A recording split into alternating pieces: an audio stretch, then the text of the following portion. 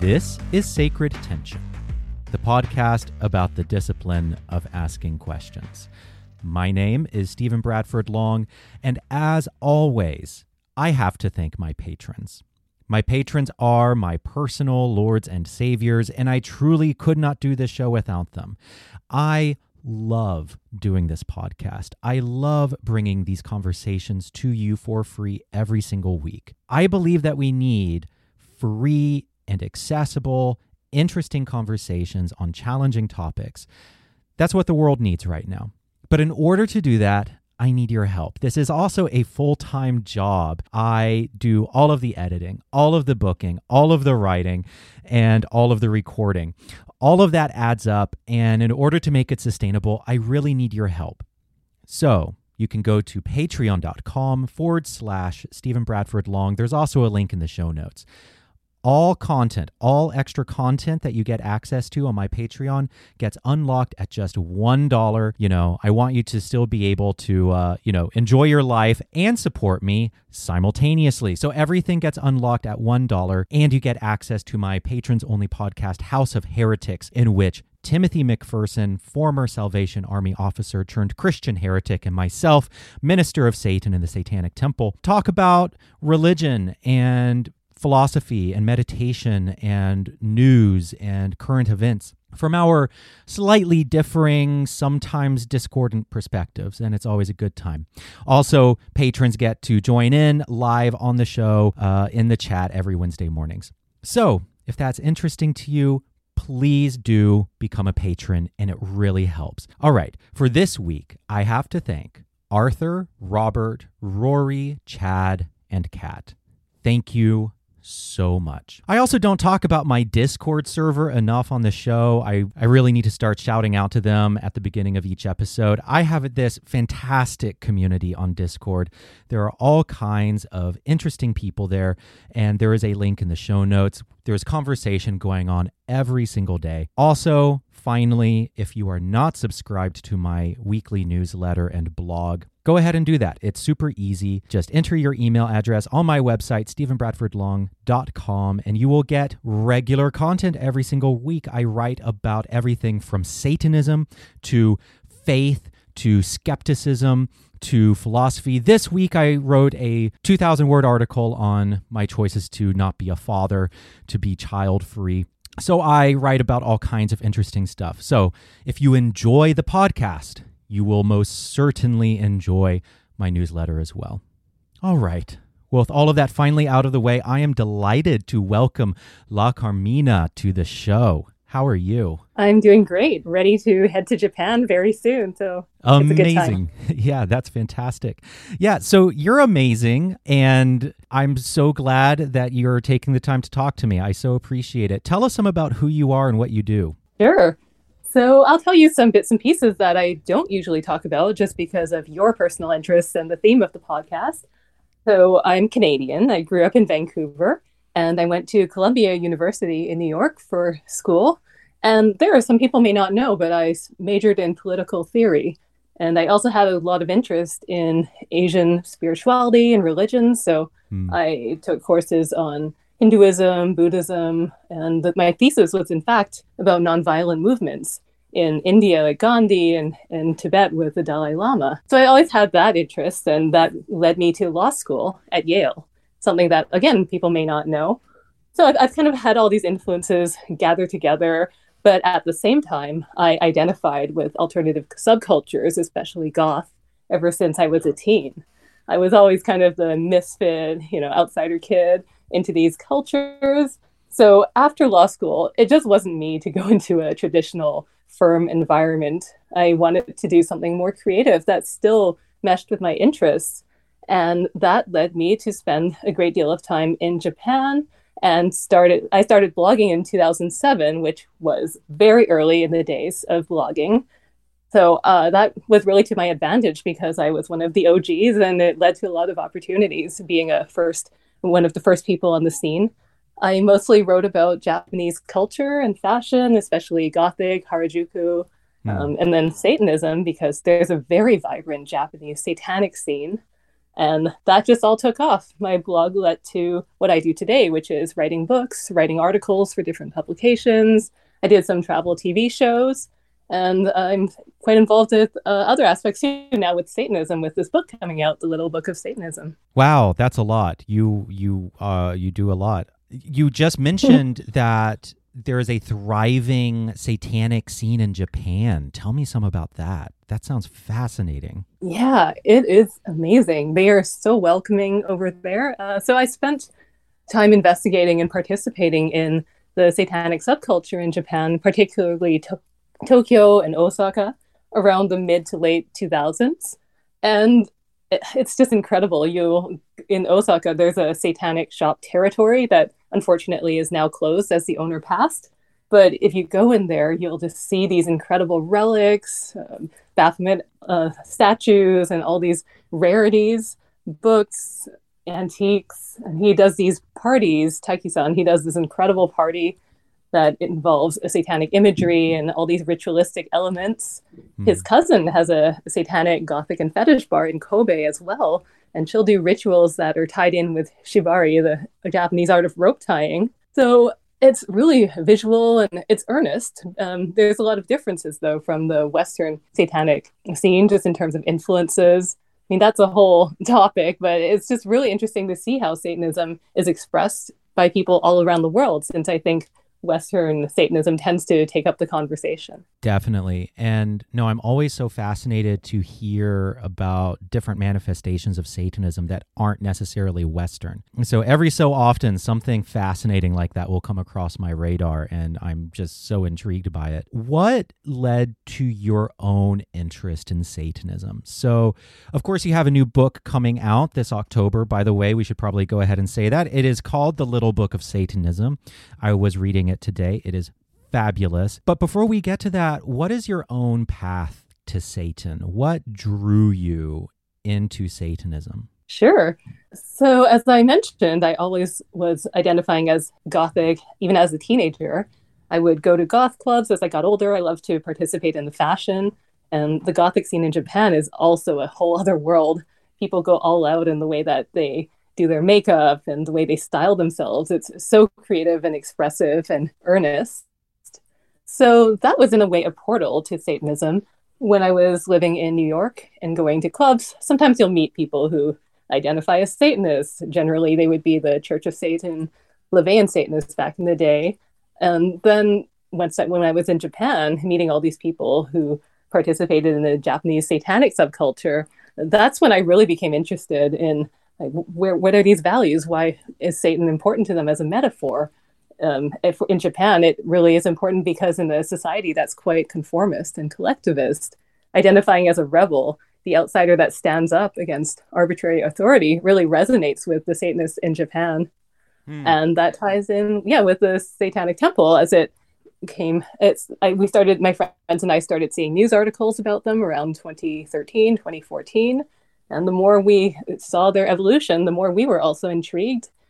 So I got to know the Satanic Temple, and I now do a show on TST TV with my co-host, Dr. John Scotland, who also spent a decade in Japan and investigates the satanic scene for his PhD and for his research. You keep using one specific word that I want to pause on, and that word is earnest.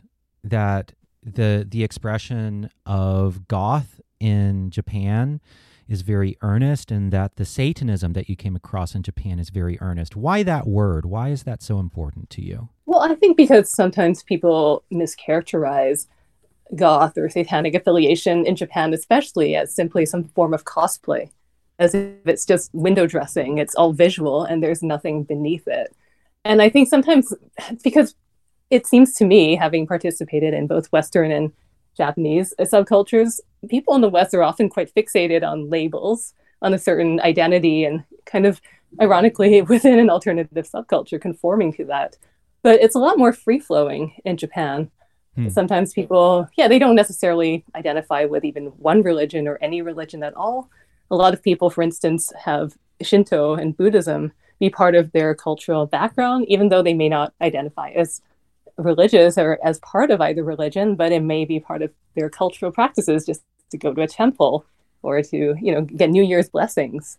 Hmm. So I just use that word because I think sometimes people write off a lot of what they see as gothic expression, thinking, oh, they're not real goths, or they are not into the music, or whatever it is that they try to gatekeep, or at least from what I see among a lot of people in the West when it comes to goth subculture or Satanism.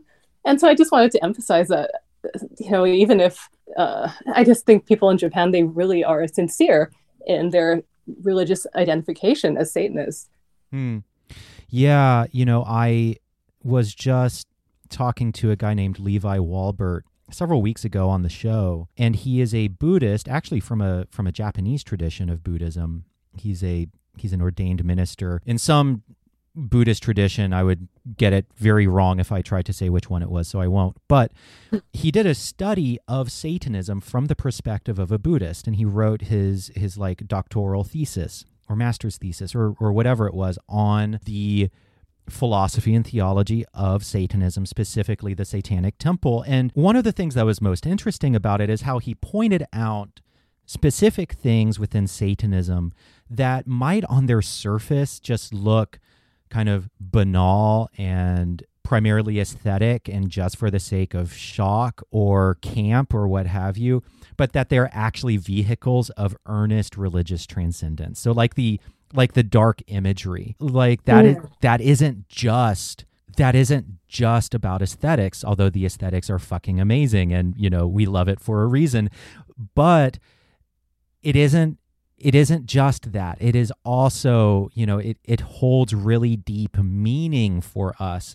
and it is a form of religious transcendence. It's a way for us to connect with these values that we hold as Satanists. And that's one of the things that I so appreciated about that conversation is how he was able to kind of point out these specific things in Satanism that I think most people on the outside would look at and be like, oh, they're just being edgy, or, oh, they're just being ironic, or what have you. And no, in fact, they're actually very sincere. They're very sincere expressions of deeply held convictions and attitudes.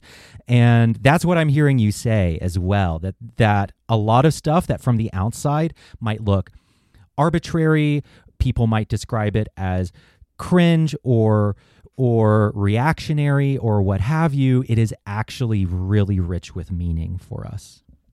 Yeah, I think you nailed it. I'd be fascinated to read that and learn more about his work. But because I also write a lot about Buddhism, I do see a lot of, flow in between Satanism and Buddhist values, especially if you're talking about what people call secular Buddhism. So you have this fantastic book. It's called The Little Book of Satanism, and it is indeed very little. It's like the perfect introduction to Satanism. Like someone could read it in the afternoon. And when your publicist reached out to me and was like, hey, La Carmina is publishing this book and, it'll be for a popular audience. And I was just like over the fucking moon because Satanism absolutely needs something like this, something accessible, something simple that isn't, that is a bit updated from the Satanic Bible and will lay out the history and philosophy and so on. So it's fantastic. What was your goal in writing this book? Like, what did you want to accomplish? Yeah, so I think you really hit the nail on the head in terms of it's a little book, and that was part of the greatest challenge to keep it to about, I think it was 20,000 words, which is difficult when there's so much to distill. There's so much more that could be said about every single topic in there. But as you mentioned, it isn't a book for Satanists. It's really for the general audience, as if they were interested in learning more about Taoism or Jainism. I hope the book helps people have a better sense of the development of the history and culture of Satanism and dispel misunderstandings that are ongoing with the Satanic Panic. There's so much judgment and fear-mongering and conspiracy theories still about Satanists. And I think one of the best ways to combat that is through information, through helping people understand where Satanism really does come from.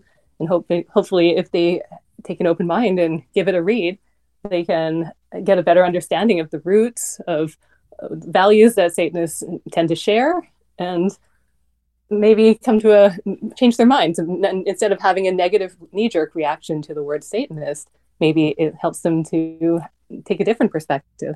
Yeah. What are the specific misconceptions that you find yourself pushing against? Hmm. Well, that is addressed a bit in the foreword, which is by Lucian Greaves. And That's the as he one part said, that I didn't read, by the way. I just had Lucian on last week, and so I'm like, oh, Jesus Christ, this fucking guy again.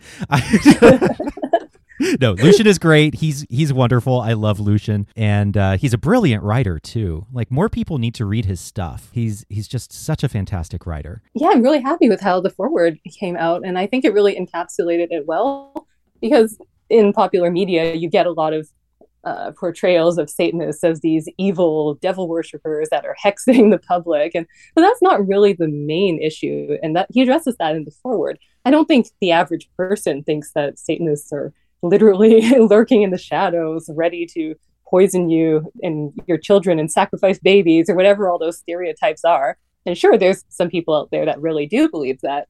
But perhaps the more pervasive problem, it's when you just pick up these cues, this negative bias towards Satanists, or even just not taking them seriously as people a part of a religion. And you see these biases come out with, for instance, in the Satanic Temple's actions when they tried to do an invocation, right, before a council meeting. Mm-hmm. Any Mm-hmm. religion should be allowed to do so, but they're always denied. So little things like that, little denials of little signs that just they're not taken seriously as a religion, I think are more pervasive. And once we go through the history, which I cover in the book, you really see where it comes from, such as the link between Satanists and Freemasons. Like there's this big Freemason conspiracy. And one part of my book talks about how that really originated with the Taxil hoax back in France centuries ago.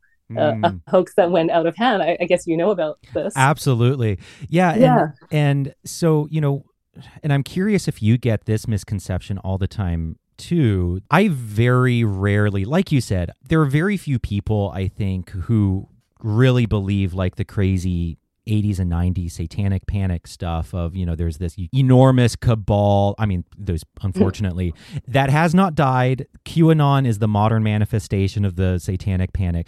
But I think in my personal interactions, the misconception that I push up against all the time is you're not a real religion, or you're a troll, or you're doing this ironically in some way. And then when I try to push back and say, well, no, this is a very authentic religious experience for me. I've written about my conversion to Satanism from Christianity. I'm very serious about it. There's nothing ironic about it. And then they always get like this, if they're the like online atheist type, they always get this knowing look in their eyes, and they're like, yeah, but that's what you're supposed to say because it's a troll. And I'm just like, oh, fuck you. But so do you ever get that too? Like this is not sincere. This is just a troll. This is a poison pill. Oh, I think everyone in satanic circles gets that. And you also get that from other people that are Satanists, but they identify as card-carrying members of maybe the Church of Satan, and then they come after you by saying, you're not a Satanist. We are. You see a lot of that on Twitter. Yep. But I would say, I should also reiterate that this book, it's not a personal journey. It's not a personal book. I kind of think it is more effective by taking a nonfiction, historical, cultural, almost a detached approach. I'm not encouraging or pushing satanic values at all in the book. It's as if I'm covering any religion out there. I'm just trying to fairly present, hey, this is where it came from. These are symbols and practices that Satanists tend to, like how they tend to express their religious identification and find meaning as a Satanist. Keeping it, again, more general. I said in the introduction, I'm not trying to define a one true Satanism. I acknowledge there are a minority of theistic Satanists. Some people, they identify with the Church of Satan. There's a whole section about Anton LaVey and his importance in modern Satanism. There's a section about the Satanic Temple. And of course, there are people that don't identify with either. They're individual. They have maybe their independent groups, or they're just individually practicing Satanists. So this is kind of acknowledging all of the above. And again, not even pressing or advocating for anyone to be a Satanist or even agree with Satanism. It's more, hey, let's take a look at where it comes from and you can come to your own conclusions. And I think that is better rather than someone just going by what they see in the media or just not thinking too critically about it, because I sometimes think we just get these influences from growing up, from pop culture, from TV, from what people say about other people, and that soaks in whether we acknowledge it or not. Yeah, so it's almost like you're just examining, taking a neutral posture and just examining like, well, by and large, this is what Satanism has been through the years, through the centuries. And here it is in 20,000 words, and take it or leave it. And I think that's a really, really important approach. So you mentioned the Taxil hoax. So just to give people an idea of some of the fascinating historical moments that you cover in the book, tell people what happened during the Taxil hoax, because so many people don't know that this insane thing happened. Right. So around the 1890s, there was a man who took on the name of Léo Taxil, if we want to be French about it. And he had a beef against the Catholic Church. And it's kind of funny, in a way, he was being a troll. He wanted to troll the Catholic Church. So he started publishing books as a catfisher would today, under a different name, different face, different identity. And the books that he published, they pushed the idea of palladism, a secretive, satanic cabal operating within Freemasonry. Say the name of the group again. Sure, palladism, or the Palladists. Palladism or Palladists. Yes, got it. Yeah, and already the Catholics were, well, they had a side eye towards any other denomination or any other religion, but particularly the Freemasons because of their kind of, bizarre seeming practices and rituals and their lodges and whatnot. So it was easy enough to drum up some fears among the general public, particularly Catholics, that, oh no, there's this world political conspiracy of Satanists plotting to do horrible things within Freemasonry. And so he published different books that spread this idea from different perspectives, creating all these cast of characters, really just like a catfisher in modern day. And it succeeded. People bought his books. They really ate up his ideas. He had a big poster that had a Baphomet on it. So that, again, kind of linked, anti-Freemasonry to Baphomet, to Satanism.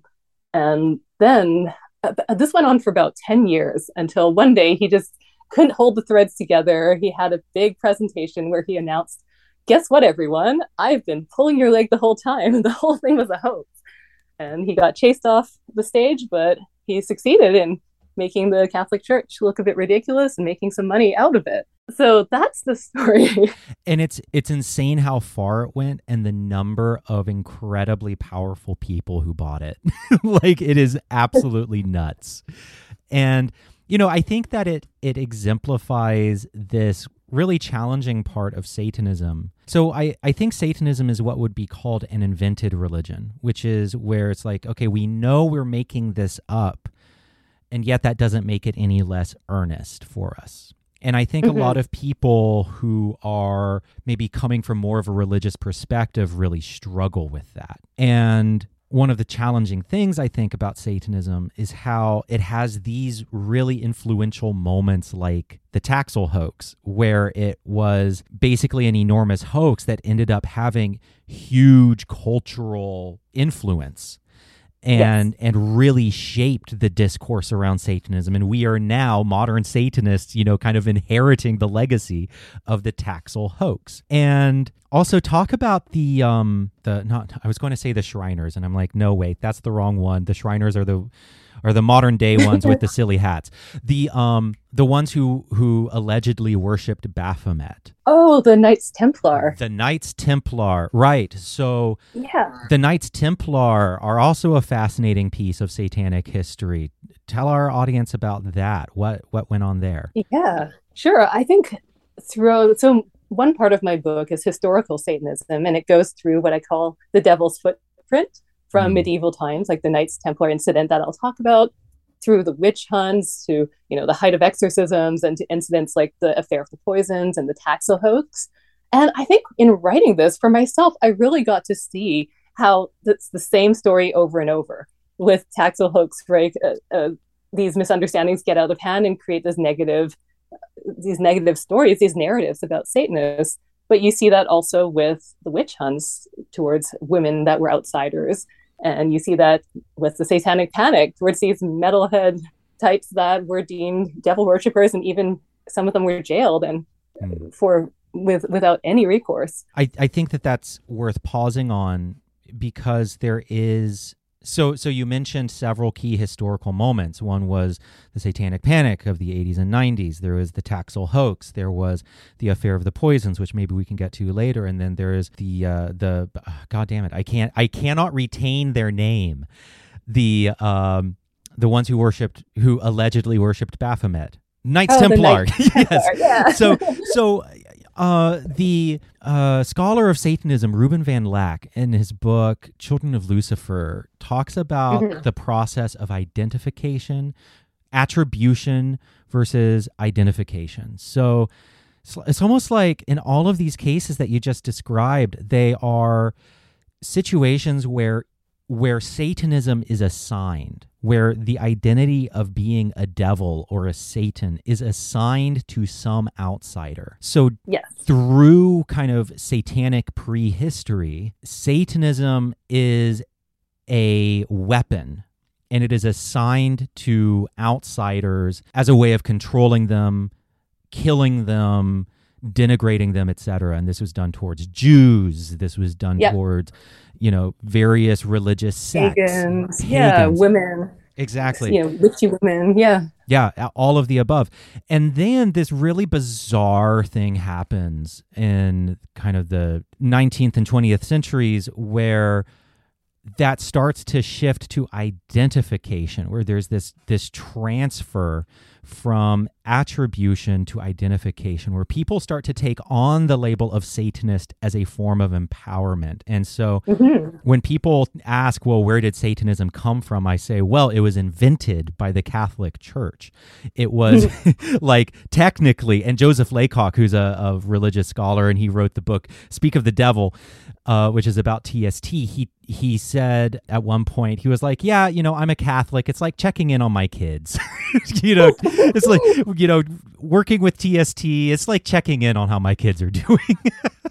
But yeah, there's this process of going from attribution to identification, from the term being an insult, a weapon, to people being like, okay, this name actually represents affirmative values that I support, therefore I am now a Satanist. Yeah, and I know a lot of the scholarly books, like the one you mentioned, Children of Lucifer, which I cite, it's a fantastic book, but they're not easily accessible, and they're very thick and dense, and there's a lot in there. So I'm hoping that my book still accurately, but more succinctly and in a more conversational manner, is able to convey exactly the ideas that you presented. And I think people can see that going through the history. It goes through the romantic Satanists, right? Just suddenly treating Satan as this metaphor of the hero, the anti-hero. And it talks about satanic precursors. Crowley, he has a great quote about how the devil is the god of anyone that one personally dislikes, which kind of sums it all up. Yeah, that's amazing. And all right, so we were going to talk about the Knights Templar. Oh, before we do that, I just want to say I totally agree with you. That's one of the things that I was thinking, actually, as I was reading your book. Like, oh, thank God. Hey, thank Satan. This is so much more accessible than, the gargantuan tomes about Satanism, like Children of Lucifer, which are great books, but it literally took me like 3 months to get through that fucking book. So yeah, you accomplished that by making it very, very accessible. So the symbol of the Baphomet, allegedly, and so people will know the symbol of the Baphomet, it is the goat head or the sabbatic goat with one hand pointing up, one hand pointing down, angel wings, etc., right? That allegedly is traced all the way back to the Knights Templar. Talk some about that part of satanic prehistory. Yeah, absolutely. So that happened during the Middle Ages, during the times of the Crusades. It's just so fascinating to see how it all links together, because Baphomet is so present and important in modern Satanism. But really, it has its roots to the Crusades. The Knights Templar were a special order that were set to defend the Holy Lands from the Muslims. And they became very powerful and rich and successful in doing that. But then as time passed, the Crusades started to dwindle, and the Muslims were gaining ground and the Christians were falling back. But at the same time, the Knights Templar regained, they still were very powerful. So money talks, right? Money and power talks. And that's why the French king, Philip the Fair, of all names, thought, okay, it's time to crack down. I want to take the Knights Templars' land, their money, and get power back into my hands. And that's why they went out against the Knights Templar and accused them of all these horrific crimes like sodomy and cavorting with Lucifer in the shape of a black cat. And all things that I am guilty of. I have lots of gay sex. I definitely cavort with Satan, and I have a black cat. So I am guilty on every single count. Yeah, so maybe true in your case, but in their case, no corroborating evidence whatsoever of these practices. It was just to subdue a group. It was political, right? It's to put down a group that suddenly they don't like. They, like Crowley said, the devil is the god of anyone one personally dislikes. And that's a really powerful way to say these people need to be put to death. They were brought to trial, false trials, of course. And within that, there's testimony of the Knights Templar worshipping an icon named Mahomet, something like that. I think it was a well, they said Baphomet, but it was a mispronunciation perhaps of Mahomet, which is French for Mohammed. So again, of course, the whole anti-Satanist idea, deeming anyone in that other group to be of the devil's party, Muslims would be included in that.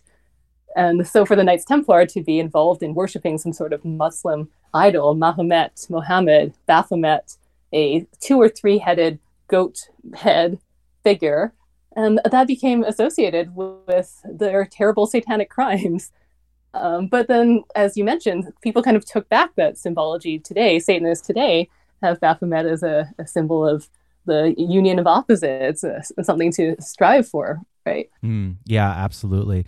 And there's also a similar thread in the affair of the poisons, and we don't have to rehash like all of these very complex historical moments, but briefly, the affair of the poisons was just this horrific affair where, I forget, it was in the 1700s, I think. Yeah, between 1677, so 17th century, Louis XIV. Got it. Basically, my understanding is that it's when the Catholic Church and the kind of church/state union between the king and the Catholic Church, or what have you, started to really crack down on the occult underground in Paris. And it was just kind of a network of midwives and potion sellers and whatnot, folk magic, right?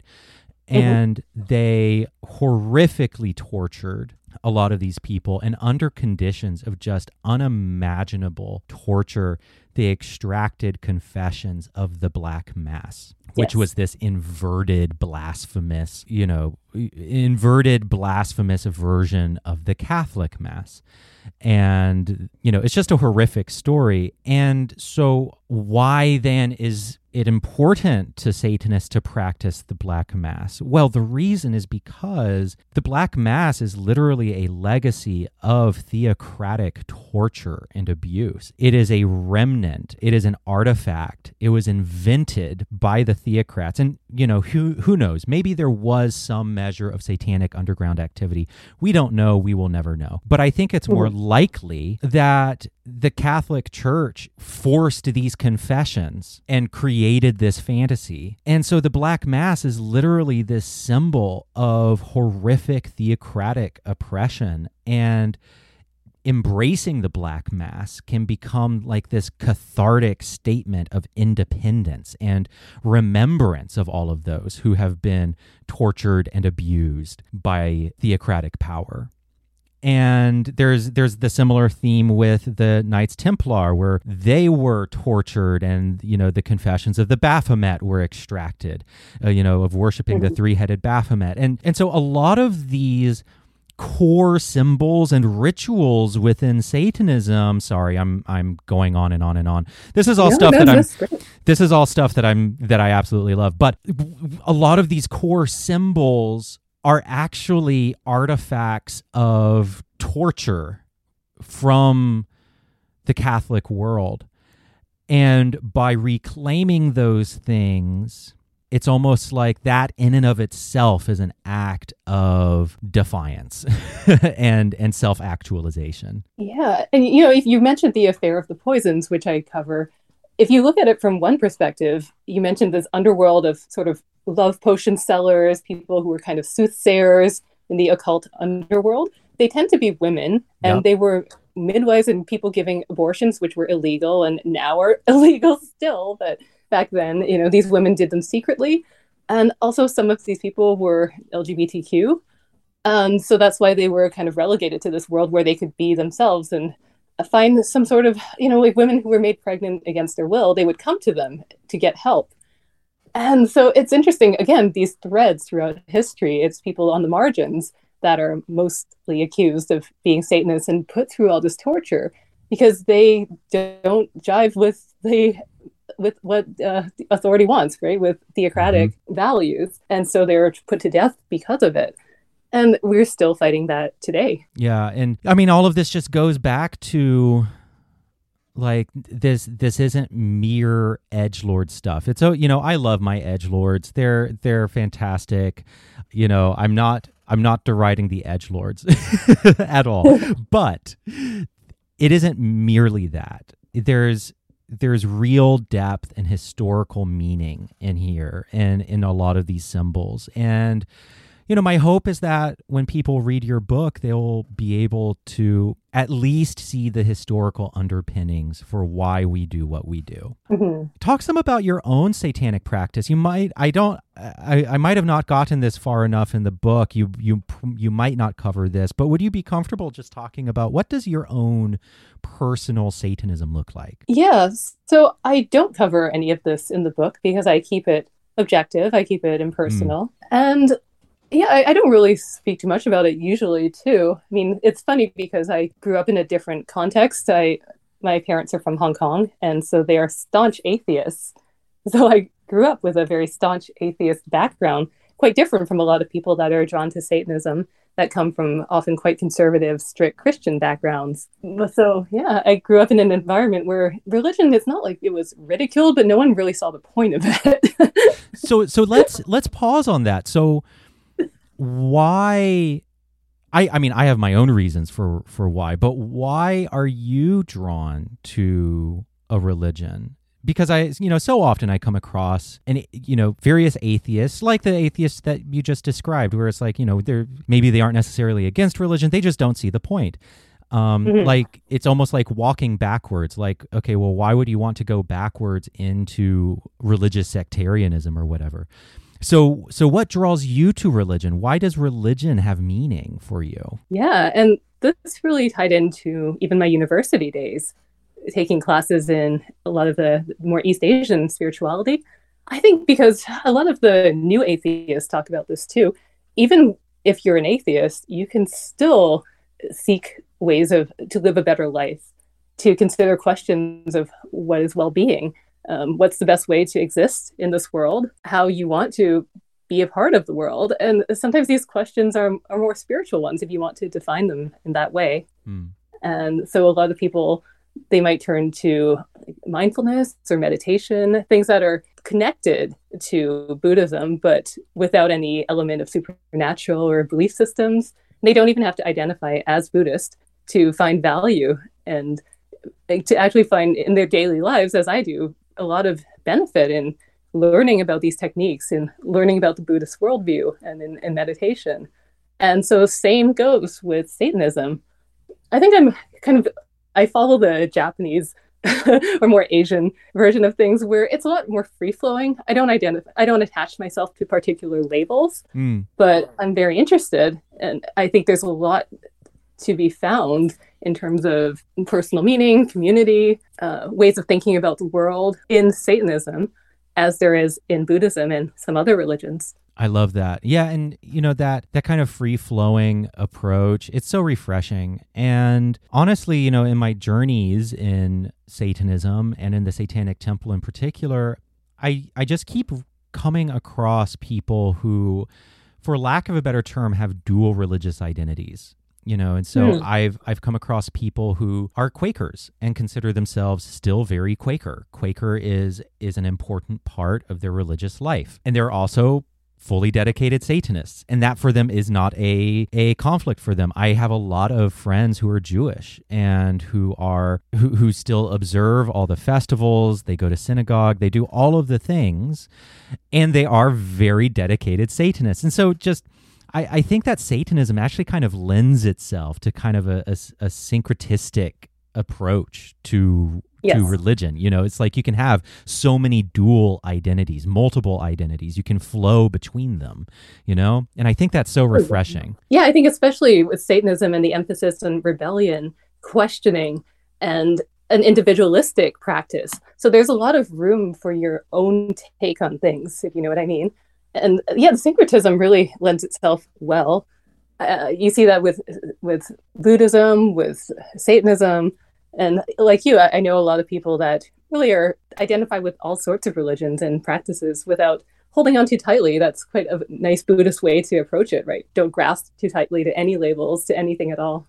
Absolutely. One of the things that I love is getting popularized is talking about my Satanism or personal Satanisms. It's like I can't say what Satanism is. I can only say what my Satanism is. I have my own Satan. I have my own vision of who Satan is and what that symbol means for me. There's obviously going to be a lot of overlap with other Satanists. And in TST, we all have the shared guiding values of the satanic tenets.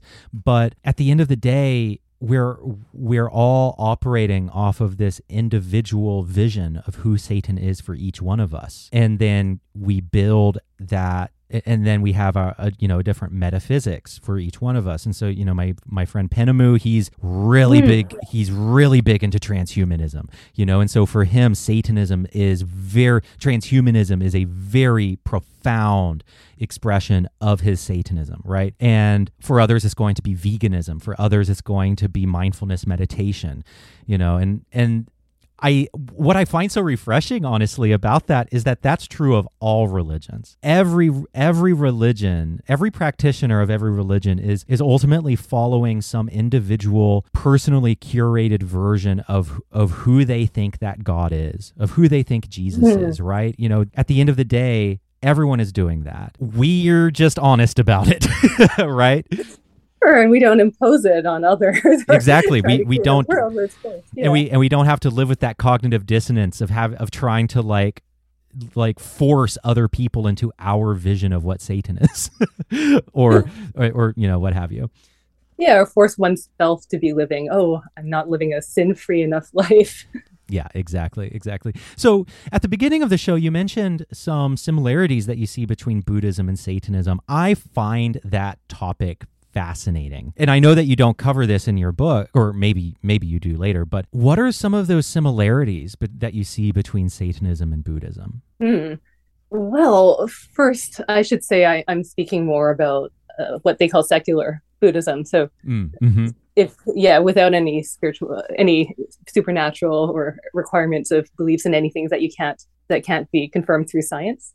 So a lot of the noble truths, they're just truths about the world, right? That it's suffering, and there are ways to not suffer so much in daily life, especially just by not clinging and accepting, equanimity in the moment. So I just love the approach that you don't have to be beholden to what's imposed on you. You can reframe the world and the narrative. You don't have to live the story that people tell you have to live. And I see that similarity with Satanism, perhaps even more so because there's still this edgelord, as you put it, connotation there. It's still a big deal to identify as a Satanist. You get a lot of negative feedback and, even downsides. I heard recently of some employers being upset at someone identifying as a Satanist. So it really takes a lot to stand up against that and say, I'm not going to accept what's imposed upon me. I'm going to think critically. I'm going to make decisions based on compassion. That's a big thing in both, right? In Buddhism and in at least the Satanism of the Satanic Temple. There's definitely a lot of similarity between the 7 tenets and the Four Noble Truths. Like I see a lot of the 7 tenets of the Satanic Temple and the Four Noble Truths, and they both kind of draw one towards accepting reality as it is in a way. For example, the 5th tenet is one should oh god damn it, this is me failing satanic confirmation class. It was so I was in a conversation with a Christian seminarian a while ago, and he was like, so what are the tenets? And I tried to tell him and I could not remember, and he was like, yeah man, you're failing satanic confirmation class right now. Belief should conform to our best scientific understanding of the world. One should never distort scientific facts to fit our beliefs. I think that there's something very similar to mindfulness about that. A lot of adhering to that tenet requires being comfortable with a lot of mystery, a lot of disconfirming evidence, a lot of stuff that we'd probably not like to be true. Life at the atomic level is just not very gratifying, and and at the cosmic level it's absolutely huge and terrifying and overwhelming, and it takes a certain measure of mindfulness to just accept that. And critical thinking, and objectivity, putting aside emotional bias. And it's hard, like you said, and it's not fun. It's a lot more fun to play into this fantasy or this label that you feel, this is me out in the world, or this is how it should be, and everything should conform to that, when that's not the case. Absolutely. So another thread that you hit on in the book is feminism and the role that Satan plays in women's empowerment. And that also includes, of course, trans women. And so all women, but let's talk specifically about feminism and maybe the role of Lilith. So do you find personal empowerment in the image of Satan, in the symbol of Satan, as a woman? And what is that like? I think because my background is so atheist, and because I didn't grow up in a very religious environment. I'm from Vancouver, Canada. So being outside of the US, you don't have as much theocracy in government and just in your day-to-day life. So when I talk to my friends who grew up in a very strict Christian background, they seem to have a lot more resonance with symbols like Satan and Lilith, or even the inverted cross, just because that was the narrative imposed on them from such a young age. And these symbols were told to have spiritual, essential meaning, right? The most important meaning that one could have. And that's not something I grew up with. So I would say that while I find these symbols and figures inspirational and powerful, I don't think I resonate with them as much as someone who grew up, believing in a literal God and whatnot, and then later questioning that, and then perhaps finding a different relationship to the idea of the devil because of that rejection. Yeah, that makes complete sense. And, it's so interesting how I encounter a lot of Satanists or satanic adjacent, people who might not necessarily identify themselves as Satanists, but, are in one room over, like in the hallway outside of Satanism or what have you, allies of Satanism or satanic adjacent. And a lot of people do not come from a religious background and talk about and when I talk to them about this, they don't relate to symbols like, for example, the inverted cross, because to them there's no personal significance in inverting it. There's no personal significance in inverting that religious symbol, because that religious symbol was never used to abuse them. And so they're drawn to other parts of Satanism, maybe like Lucifer, the morning star, who is a symbol of, beauty and enlightenment. And so maybe they're drawn more to that, or they're drawn more towards kind of affirmative values that are not necessarily there can be affirmative values that are in opposition to religion, of course, absolutely. But I think a lot of them are drawn to affirmative values that aren't necessarily in opposition to religion at all. They are drawn to religion, to Satanism as basically like its own thing, and didn't enter it from, you know, the door of Christianity or Judaism or what have you. And I find that so interesting. Yeah, you just made me remember that I once watched the Hail Satan documentary about the Satanic Temple with some high school friends that do not identify as goth. They're really not a very alternative subculture people by any definition. And they thought that the documentary was fantastic. They really liked the Satanic Temple's works, the tenets. But I remember they said to me, well, in the scenes where you see a congregation, everyone kind of is goth, pierced, has body modifications, or really looks alternative, maybe wears pentagrams. And they said, well, I really like what they're doing, but I just don't feel that's me. And I don't feel I would really belong in that. But for me, I've been wearing Gothic fashion. I've been involved in Gothic clubs, music, subculture for so long. So in that sense, the aesthetics, they do appeal to me. They very much feel like I always post pictures of my outfits on Instagram and on my La Carmina blog. And I've long been dressing up in very dark ways, incorporating satanic symbols. So in that sense, it has personal meaning to me and resonance in a way that perhaps a more adjacent person outside the room might not. Yeah. Also, your Instagram, you look just absolutely fucking amazing. Like, your makeup is incredible. The clothing is amazing. And I really need to like ask you off air. Like, I need you to consult for like makeup and fashion. You should start like an academy. It could be like La Carmina's Academy for Drab Satanic Gays. Because I'm a very I'm a very dour satanic gay. I cannot dress myself. I look like a homeless person. And but yeah, no, the artistry that you display with clothing and with makeup is just absolutely fucking amazing. Yeah, that's just an outlet I've always loved. I feel like the more you talk about your roots, I think it's something that's always been there. So even I loved Halloween as a kid. I loved being able to wear these flamboyant outfits and do crazy face paint and makeup. And that just continued in through as I was growing up, right? I was more comfortable with alternative, brightly colored hairstyles and makeup and outfits that might turn a head. But that's just who I am. Yeah, I love that. And I am what I like to call a normie Satanist. I go stealth, you know, no one would look at me and be like, oh, he's a Satanist. And then you get to know me and it's like, oh yeah, no, he's a covert Satanist. He's a minister of Satan in the Satanic Temple, but you look at him and he's just wearing like a cat t-shirt and jeans.